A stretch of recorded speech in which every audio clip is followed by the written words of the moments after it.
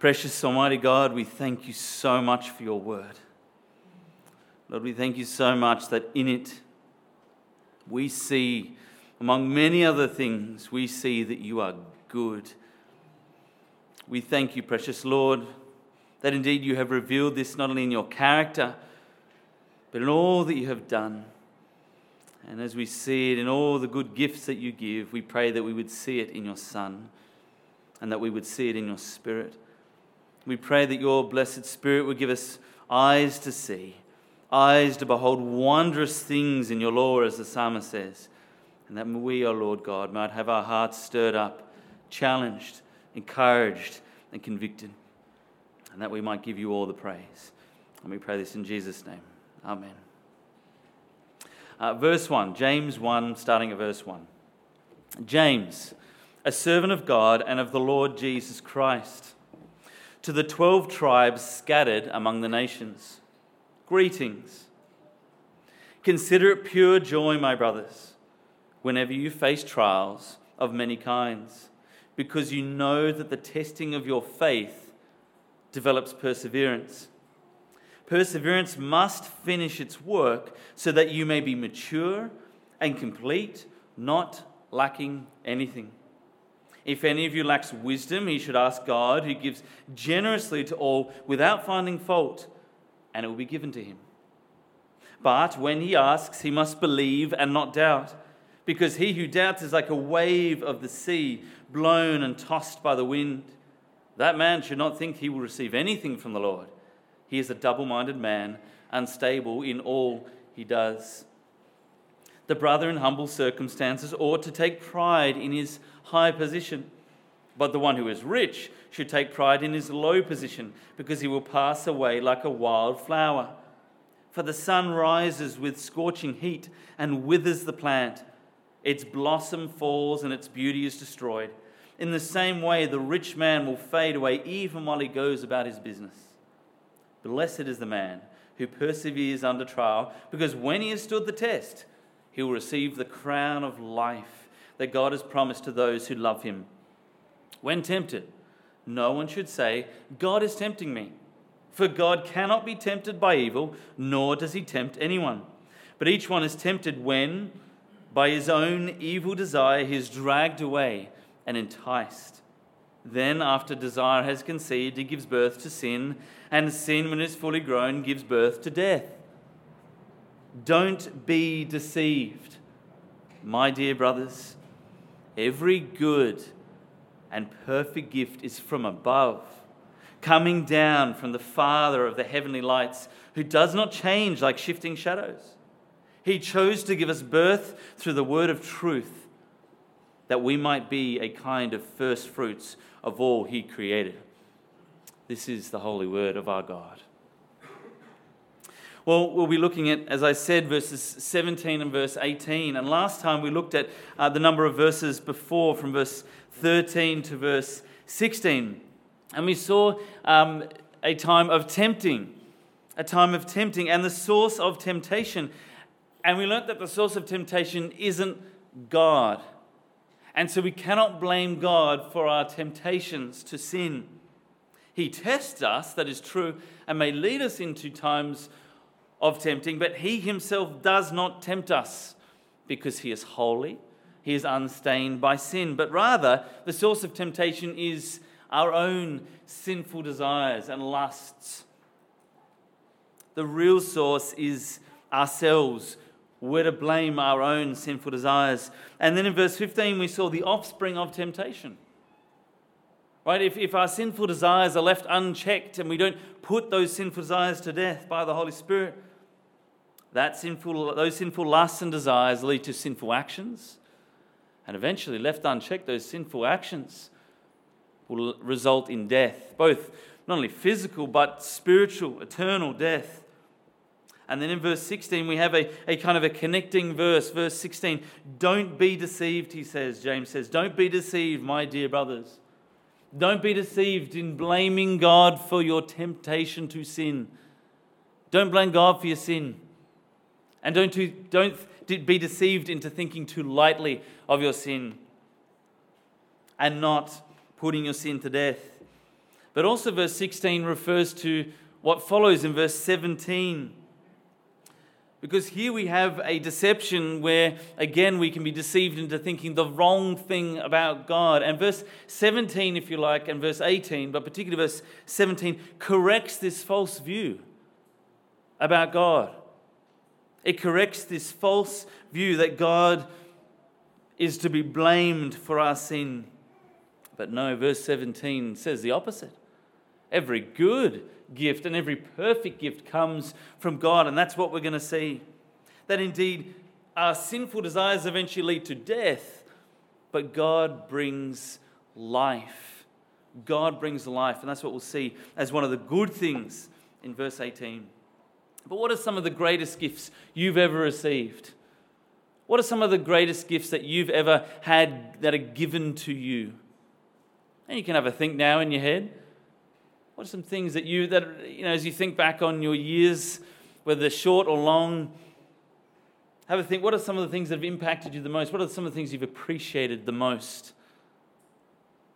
Because we're going to see some things, even as we saw in the children's talk and as we'll see from our passage again.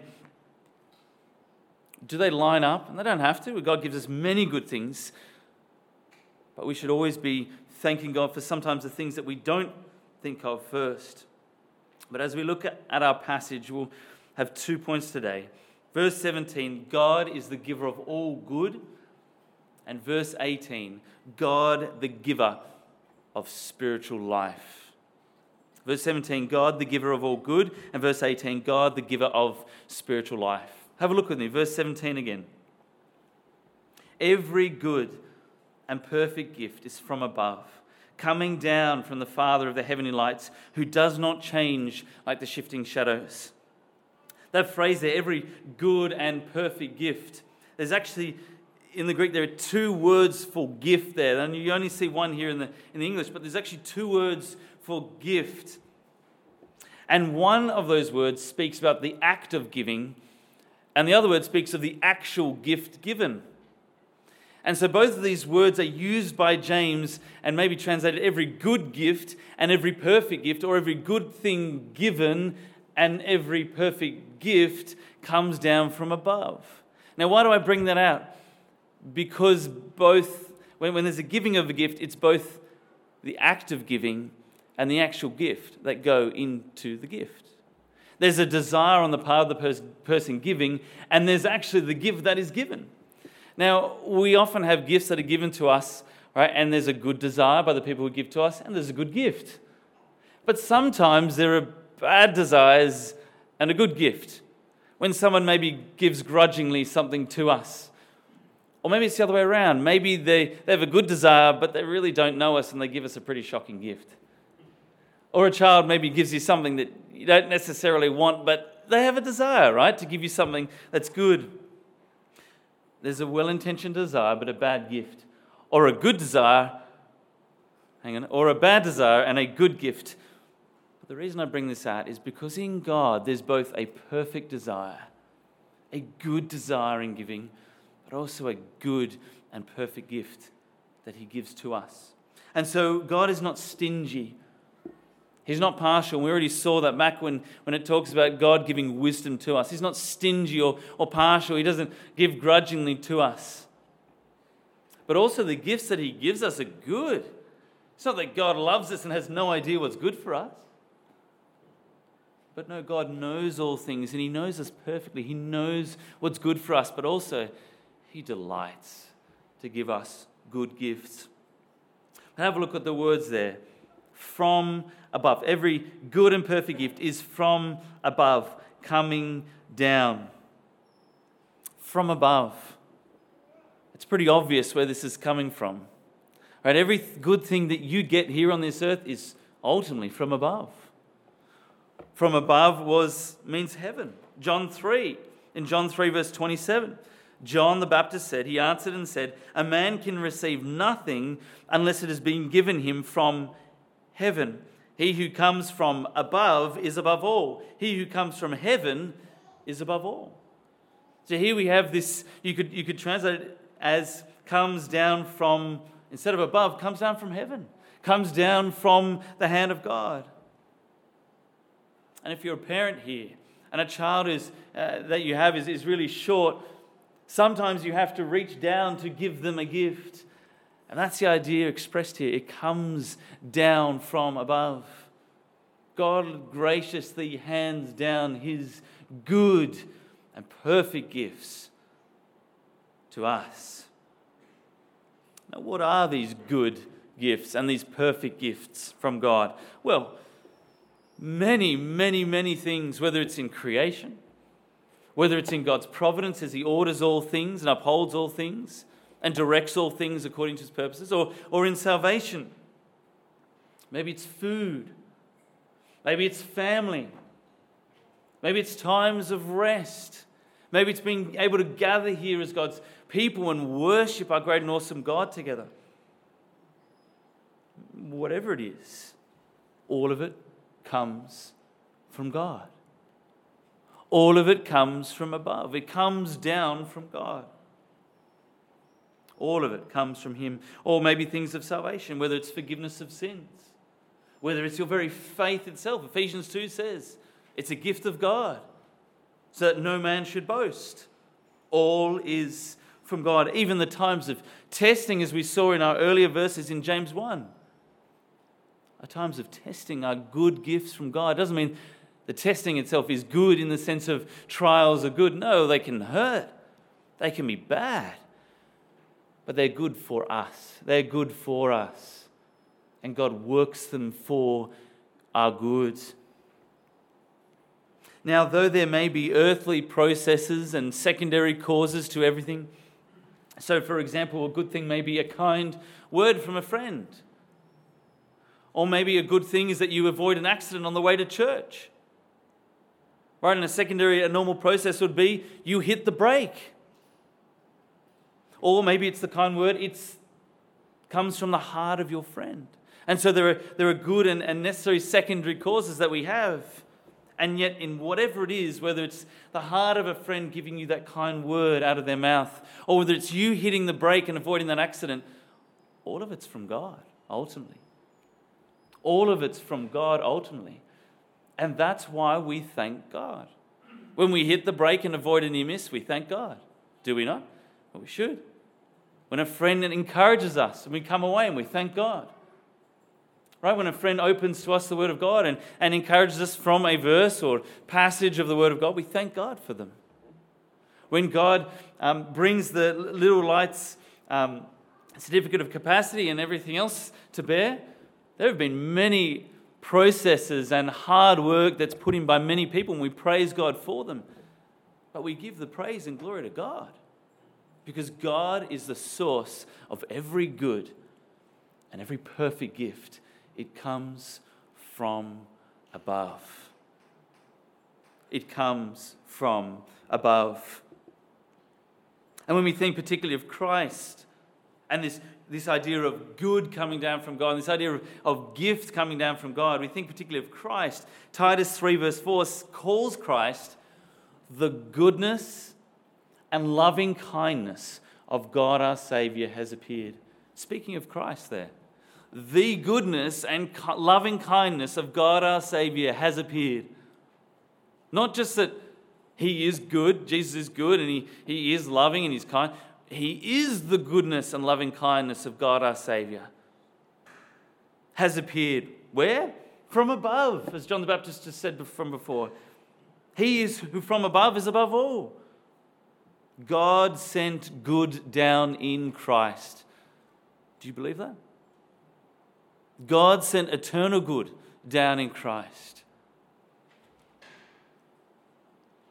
But also, Romans 5 verse 16, here speaks of a gift. It says, and the free gift is not like the result of that one man. And this is speaking of Adam. The free gift, Jesus, is not like the result of that one man, Adam's sin. For judgment following one trespass brought condemnation. That's Adam's trespass. But the free gift following many trespasses brought justification. And so here we have a free gift. And what's this free gift? Justification. You're declared righteous in God's sight through Christ, by his perfect obedience and by his death on the cross. But not only Christ is a good gift, but the Spirit too. In Luke 11, if you remember, where it speaks about how Jesus is speaking to those who is arguing an argument from the lesser to the greater, and he says, he's speaking about the goodness of God, and he says, if you who are earthly and sinful know how to give good gifts, that's the same idea here, good gifts to your children, how much more will your Heavenly Father give the Holy Spirit to those who ask Him? So here, if we have good gifts that we give and we're sinful and we give them to others or to our children, how much more will God give the Holy Spirit to those who ask Him? And so here we have the good gift of Christ down from above.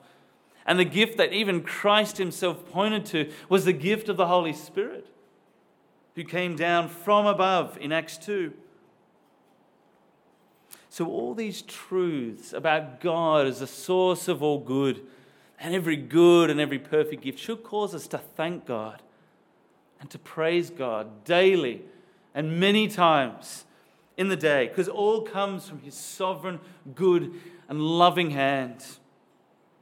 And we must always give more thanks to God than we give to ourselves, and more thanks to God than we even give to others, that we should thank others. But also, we should see both the desire of God in giving and the gifts themselves. And so every time that you receive something good, thank God for it. But don't just recognize the gift, recognize the love of God. Recognize the goodness of God in His giving of the gifts. So not only, as James is saying here, not only don't blame God for your sin, do the opposite. Thank God for every good and every perfect gift. Ephesians 5 verse 20. Always give thanks for everything in the name of our Lord Jesus Christ to God, even the Father. Well, what gifts has our passage mentioned so far? Well, as we looked in the children's talk, trials. Trials that test our faith. Why are they good? Because they strengthen our faith. They show it to be genuine. They spur us on. They grow us in maturity so that we would endure to the end. Well, we've seen as well wisdom from God. That's certainly a good gift. Wisdom so that we may know how we are to please God. We may walk in the fear of the Lord and please Him in how we suffer and indeed in every area of life. But also we're to thank God for our high position, the honor God gives us as His children and the inheritance that we have in Christ, our high position in Christ. We're seated with Him, the Bible says, in the heavenly places in Christ Jesus. And the crown of life, it says, to those who love God and those who endure to the end. There's so many good things that we thank the Lord for, and we should always be thanking Him for. And this is why the Puritans, and this is why this tradition started in America, the Puritans started this Thanksgiving festival. That's why they had this whole day where they would set it aside to give God thanks for all that He'd given them in all their crops and everything. And so we should not just have one day, though that is a good thing. We should be thanking Him all the time, giving thanks always in Christ Jesus. So James reminds us that God is not only not the author of evil, but no, He's the author of all good that His people possess. John Calvin said this. He said, this passage teaches us that we ought to be so affected by God's innumerable blessings, which we daily receive from His hand, as to think of nothing but His glory, and that we should abhor whatever comes to our mind or is suggested by others, which is not compatible with His praise. We should abhor, we should hate the idea of not giving God praise for everything good. We should hate the idea of someone else getting all the glory and God getting nothing. But what else does James highlight to reinforce God as the giver of every good and every perfect gift? Have a look with me at the verse here. Coming down from the Father of the heavenly lights, who does not change like shifting shadows. What's the first of this? The Father of the heavenly lights. Well, we see that God here is the Creator. It's a bit of an obscure phrase, maybe you've never heard before, the Father of lights.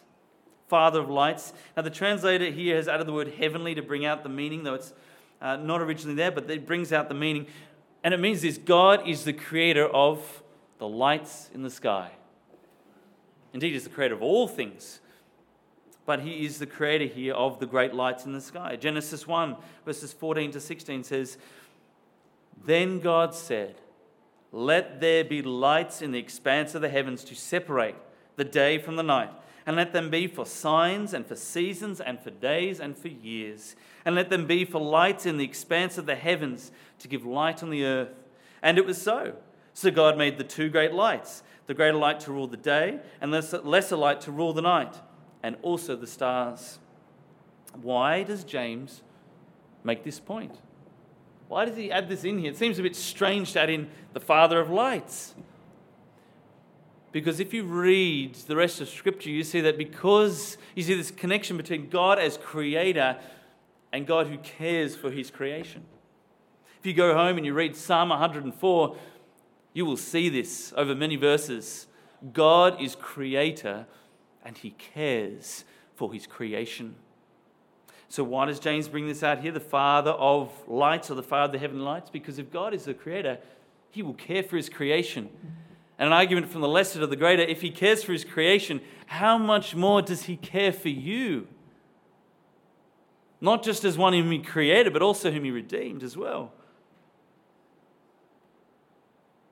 He is both able and willing. So we have this idea that He cares for His creation, but if He's creator, He can actually give us every good and perfect gift. Have you ever thought about that? In the Psalms it says, our eyes look to the hills. From where does our help come from? Our help comes from God. Is that it? No. Yes, God. But it says the maker of heaven and earth. So it ties in this idea of God as the maker and the creator and His ability to help. So not only do we have God as willing because He cares for His creation, but He is able to help because He is creator. That's why James brings this out here. But also, James makes a contrast between these heavenly lights and God Himself. As it says here, Father of heavenly lights, who does not change like the shifting shadows. The thing is, with these heavenly lights, they change. We see that every time when it gets to 5, 6, 7 o'clock at night, do we not? Suddenly it's a little bit less light than before. We have a little bit less light than before. We have to flick on our lights in our rooms. But they have different movements and they have different rotations and they change, and days get longer and days get shorter. We have daylight saving. That's something invented by us, but it's in order to make up for all these changes that we have. Is it not? And it would be a bit strange for us if the sun shone in the night and the moon shone in the day. It wouldn't make sense, would it? And we probably wouldn't be able to call it day and night anymore. It'd have to be the other way around. But do you see what I mean? See what James is talking about here? They change. They change. But God doesn't. He doesn't change. It says here, He does not change like the shifting shadows. Or it could be translated, in Him there is no variation or shadow due to change. There's no variation in God and no shadow due to change. Even your own shadow in the daytime changes. When the sun's over here, your shadow's there. When the sun's above, you don't really have much of a shadow. And when the sun's over there, suddenly your shadow changes. Our shadow gets longer and bigger, right? And longer and shorter and everything else. We don't change, our shadows do. But unlike the shifting shadows that we have, unlike the movements and changes of all the heavenly lights, God doesn't change. He doesn't fluctuate. Malachi 3 verse 6 says, "For I, Yahweh, do not change. Therefore, you, O sons of Jacob, are not consumed." Why did He not wipe Israel off the face of the earth? Because He doesn't change. He's always good to His people. He always keeps His covenant promises of good to His people, even despite their sin. 1 John 1 verse 5 says, we get this idea of light again. And this is the message we've heard from Him and declared to you, that God is light and in Him is no darkness at all. None. God is light, totally unlike every other light we have in this universe. If the universe weren't long enough, our sun would go out eventually. I don't think it will happen from Scripture, but if let's just say it did, a light would go out. Stars go out. Our lights in here, one day we're going to have to change these bulbs. They seem to go on for a long time, do they not? We forget about it, don't we? We've got lights in our homes that we forget that we're going to have to replace them one day, and eventually they just stop working. We go, oh man. We go over to the drawer, we take out a bulb, and we replace it, right? Why? Because they don't last. They don't last. They're not reliable. Sometimes maybe they flicker a little bit, and you look at the light and you feel like your eyes have played a trick on you, and it doesn't change again. They flicker. They don't last. But God isn't like that. There's no shadow of turning in God. There's no variation. He cannot be modified. He doesn't switch plans. He doesn't check his options. He doesn't need refining, remodeling, or correction. He doesn't mutate. He doesn't evolve. There's no change in God. God doesn't change. No, he's dependable. He's reliable. He always comes through. He's always true to his word. He can be counted on. He's steady. He's like a rock. He's stable and secure. He's not going to be good one day to you and not good the next day. He's not going to tempt you to sin one day and then turn his face the other way and smile at you. He's not going to do that. He's not going to stop giving you every good and perfect gift. And that's what James is getting at here. Not only is the God of creator of all things and not only able and willing to give you every good and every perfect gift, but he's unchanging in that. He cannot possibly stop at giving you every good and perfect gift. In Psalm 136, which Anthony read out for us at the beginning, we're going to see this contrast again here. It says, "To him who made the great lights, for his loving kindness endures forever. The sun to rule by day, for his loving kindness endures forever. The moon and stars to rule by night, for his loving kindness endures forever." All the things God created, but it comes back to this, that his steadfast love or his loving kindness endures forever and ever and ever. Depend on God and his goodness. In times of trials, when you may be tempted to despair, you need to depend on God and his goodness. You need to depend on God because he doesn't change. We do. Our circumstances change. God doesn't. And he will give you every good and perfect gift. In times of temptation, no matter how much you are tempted, like Adam was, to blame God, don't blame God. Praise God, even in the midst of suffering and even in the midst of sin that you have. Let God be true, though every man be a liar, as the scripture says. Depend on God and his goodness. God is good all the time. And all the time, God is good. Do you doubt God's goodness? Do you doubt God's goodness in times of trials or temptation? Do you doubt that he's good to you, even on those times when you're in the hardest of times, and they're not easy, they're hard. Do you doubt God's goodness? Because if you do, that's sin. That's sin. I'm not saying it's easy, brethren, but that's sin, and you need to repent of that. Because you're focusing more on your trial than you are on God. You've lost sight of God and his character. Though his hand may seem to be against you, his heart is always for you. And truly, his hand is never against us, though it may seem to be at times. He is good all the time. Because if you're doubting God's goodness, you need to repent and remind yourself of his goodness. Or maybe you just forget his goodness. Maybe it's like the Israelites in the wilderness.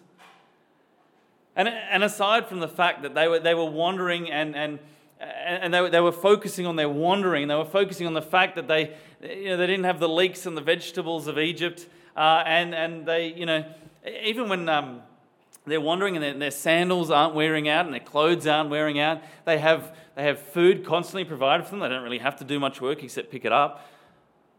Right? And God's giving them water out of a rock in a place where other nations would probably starve and die and die of thirst.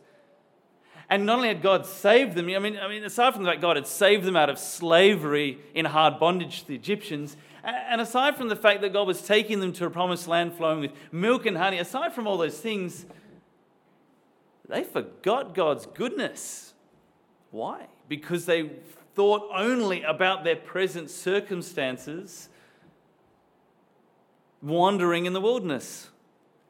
And in fact, part of that length of wandering was because of their sin. And yet God was still good to them in all that time.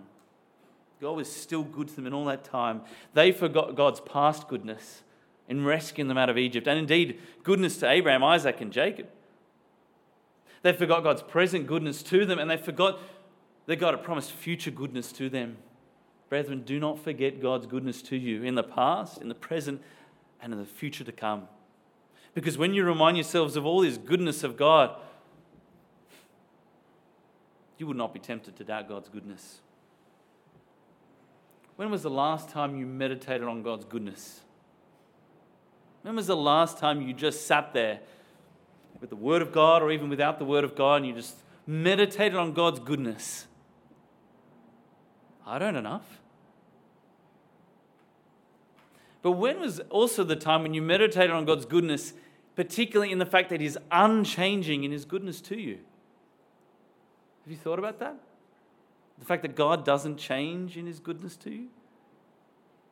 Meditate, brethren, on these things, and you will not be lost for praise. Well, what's a specific way that God is good to us? Well, have a look at verse 18. God is good to us as the giver of spiritual life. And we're going to be talking about regeneration or the new birth here in verse 18. Have a look in verse 18.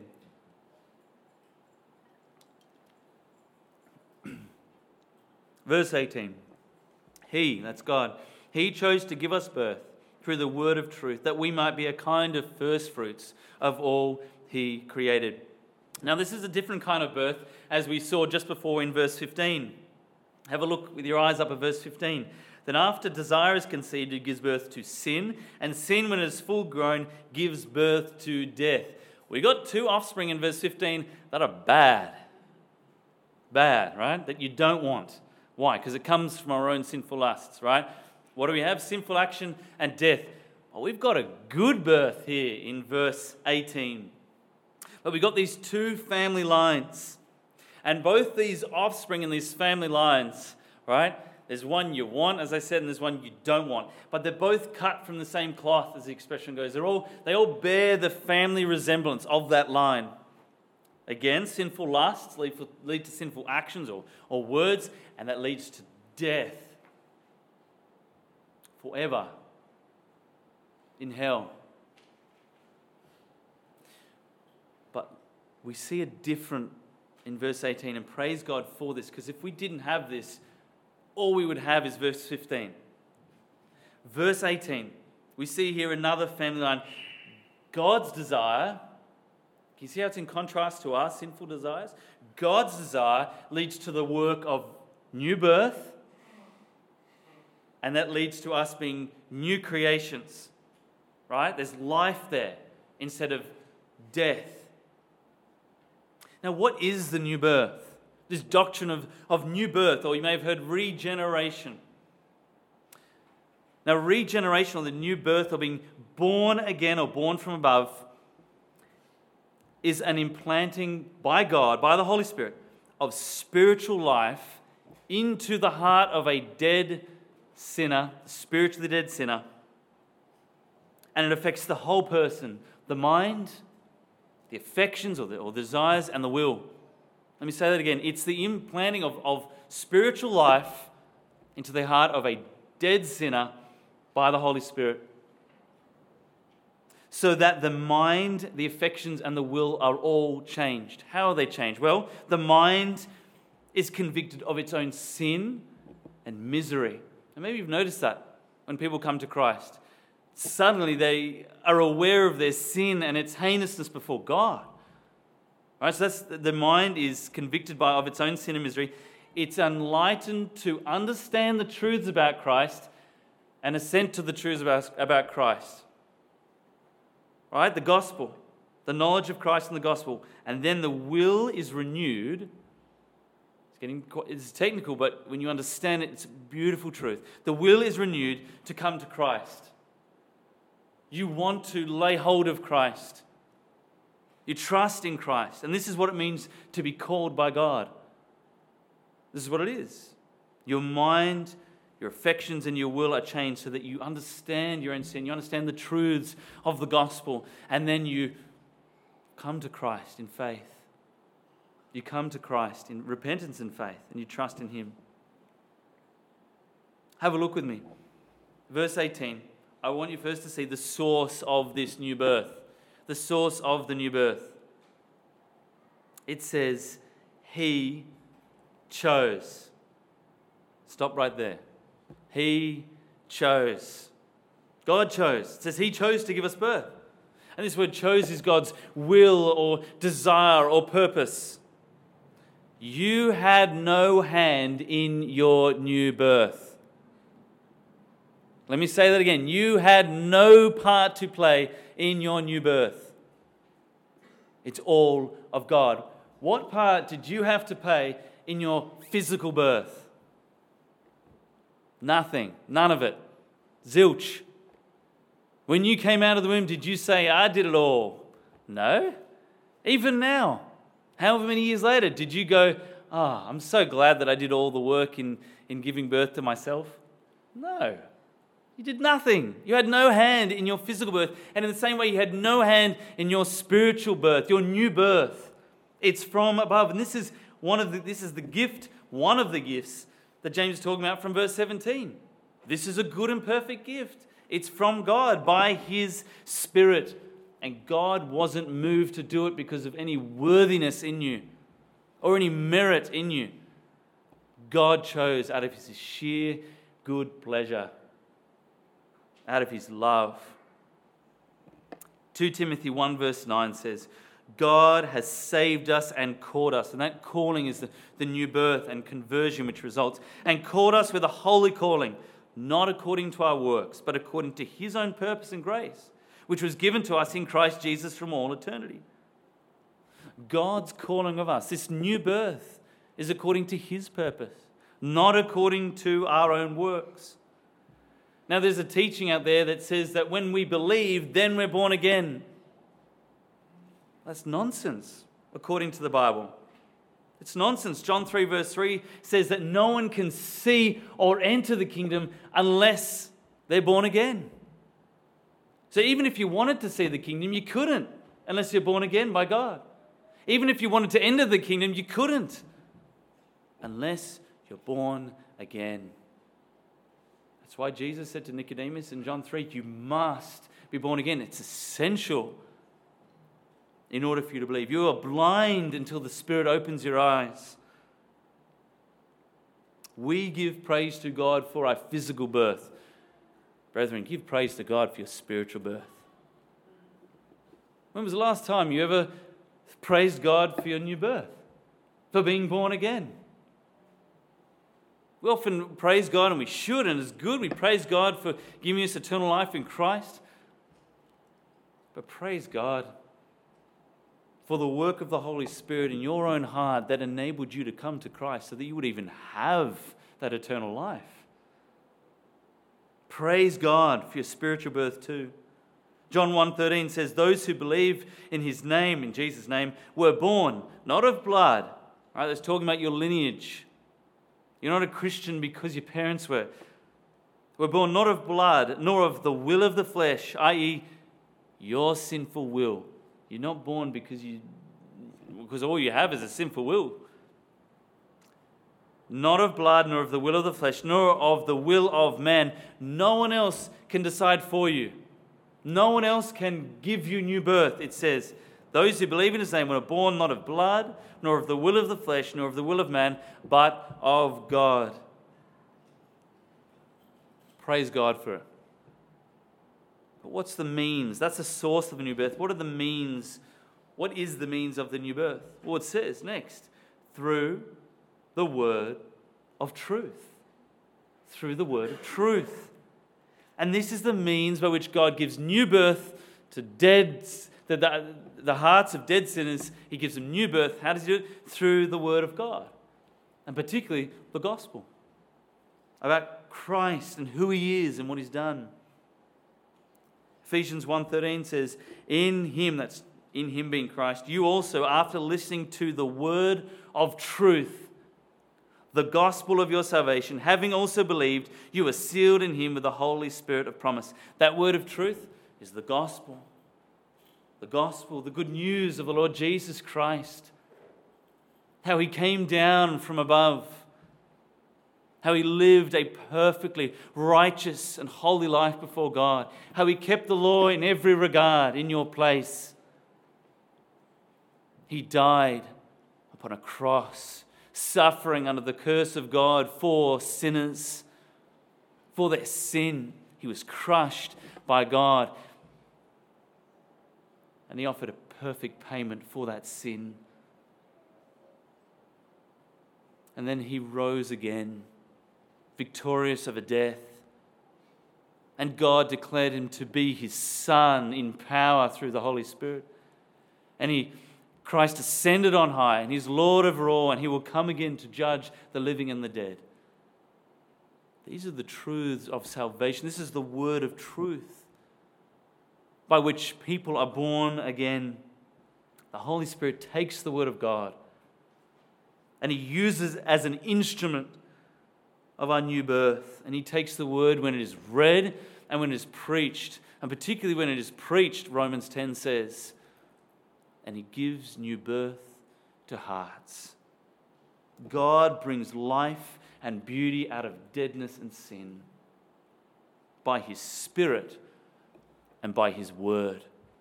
All our sinful desires do is they bring ruin and misery and death. Can you see this contrast here? Why we should mourn over our sin and why we should rejoice in the new birth? Every good and every perfect gift is from above. And brethren, this is a precious gift that God has given us. What's the fruit of the new birth? What's the results of the new birth? Have a look with me. Last part of verse 18. That we might be a kind of first fruits of all he created. As Paul read out for us before from Deuteronomy 26. It was a passage that maybe you didn't see the connection first off, but it was a passage that's all about the first fruits of the harvest. Right? And these were the fruits the harvest that would come first. And often it was the best. But it's like when you have a plant, right? And it starts to bear, let's say it's a lemon tree, it bears one lemon. We often leave it because we go, we just want to see it bear more fruit and we don't want to give it away just yet. When it starts to bear lots of fruit, maybe we'll give it away. No, but it's like you take that first fruit off and then another one pops and you give that first fruit and you give it to God. And guess what? If no fruit comes after that, you get no fruit. Simple as that. But guess what? You've given it to God. And that's what the Israelites were to do. They were to trust God, that they were to give him the first and the best, and they would entrust to him the rest of the harvest. They didn't just give God the dregs at the end and go, we've had a great harvest, let's give him the little bit at the end. The gleanings just at the end that the poor people picked up. No, they gave him the first and the best, the first fruits, as a sign that they were trusting God for the harvest to come. This was an act of faith that God would keep his promise to bless them. And they would set it apart as an act of worship to God. It was special. And when it says that we might be a kind of first fruits of what he created, what does it mean? That we're set apart. When we're born again, we're set apart to God. We're special.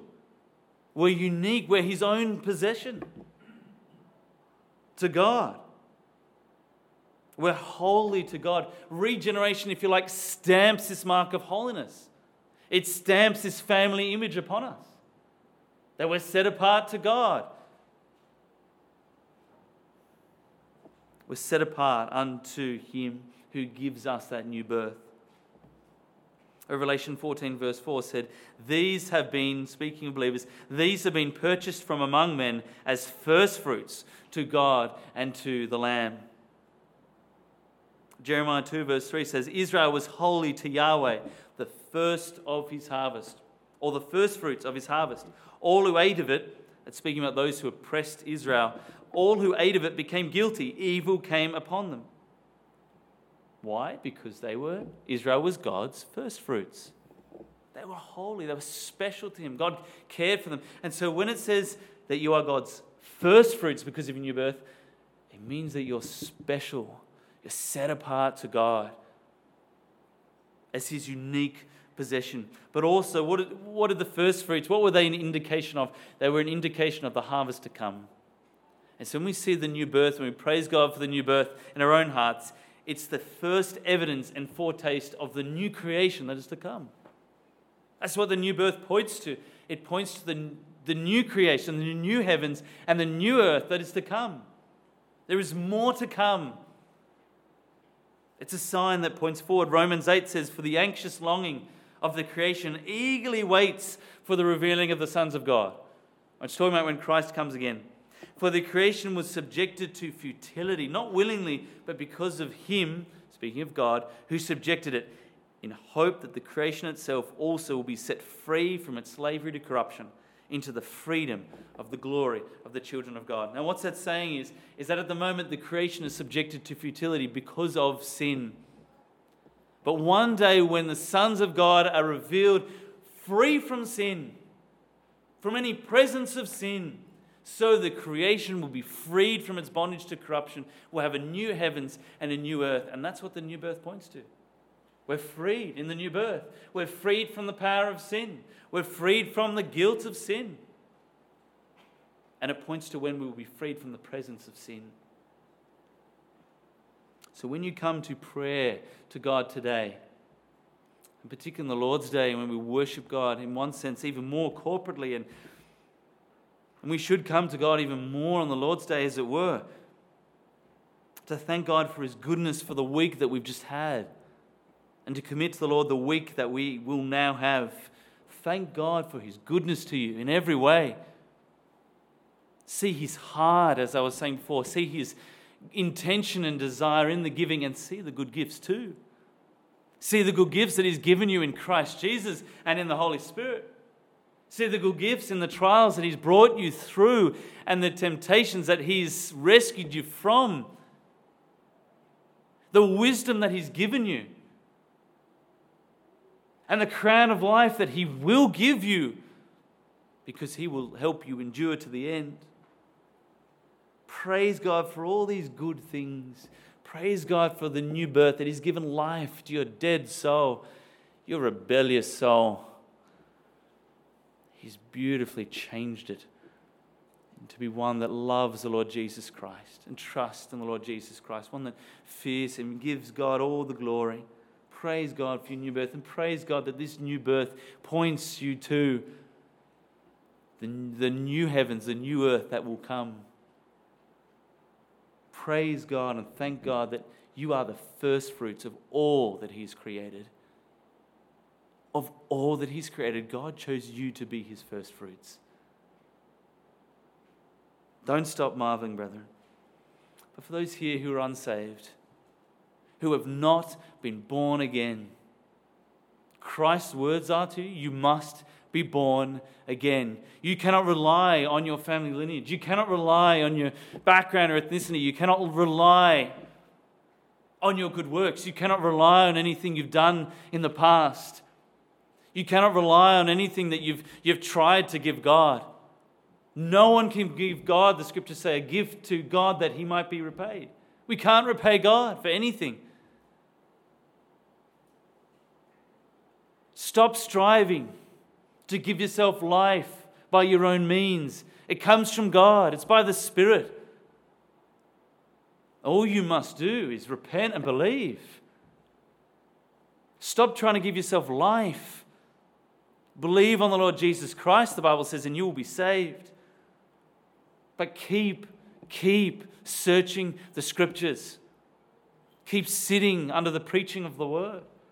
Because as we've seen in our passage, that's how God works. That's how God gives new birth. Use the means that God has promised to give new birth. But for your part, you can't give yourself new life. You must repent and believe in the Lord Jesus Christ, and He will save you. He will give you eternal life.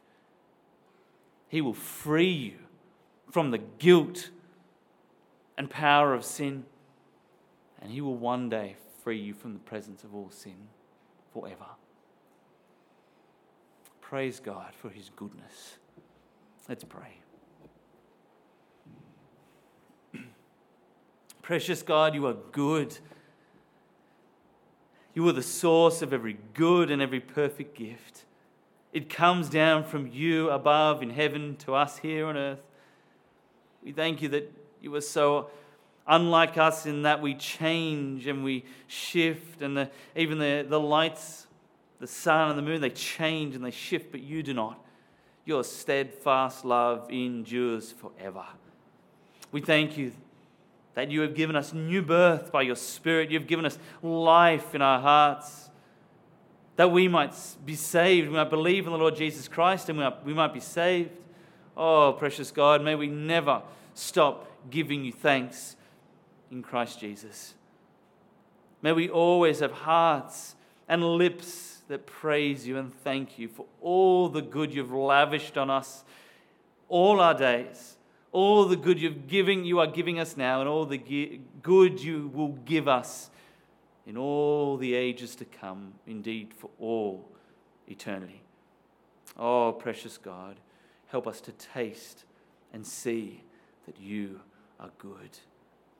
And precious Lord, for those here who do not know you, we pray, precious Lord, give them new life by your Spirit.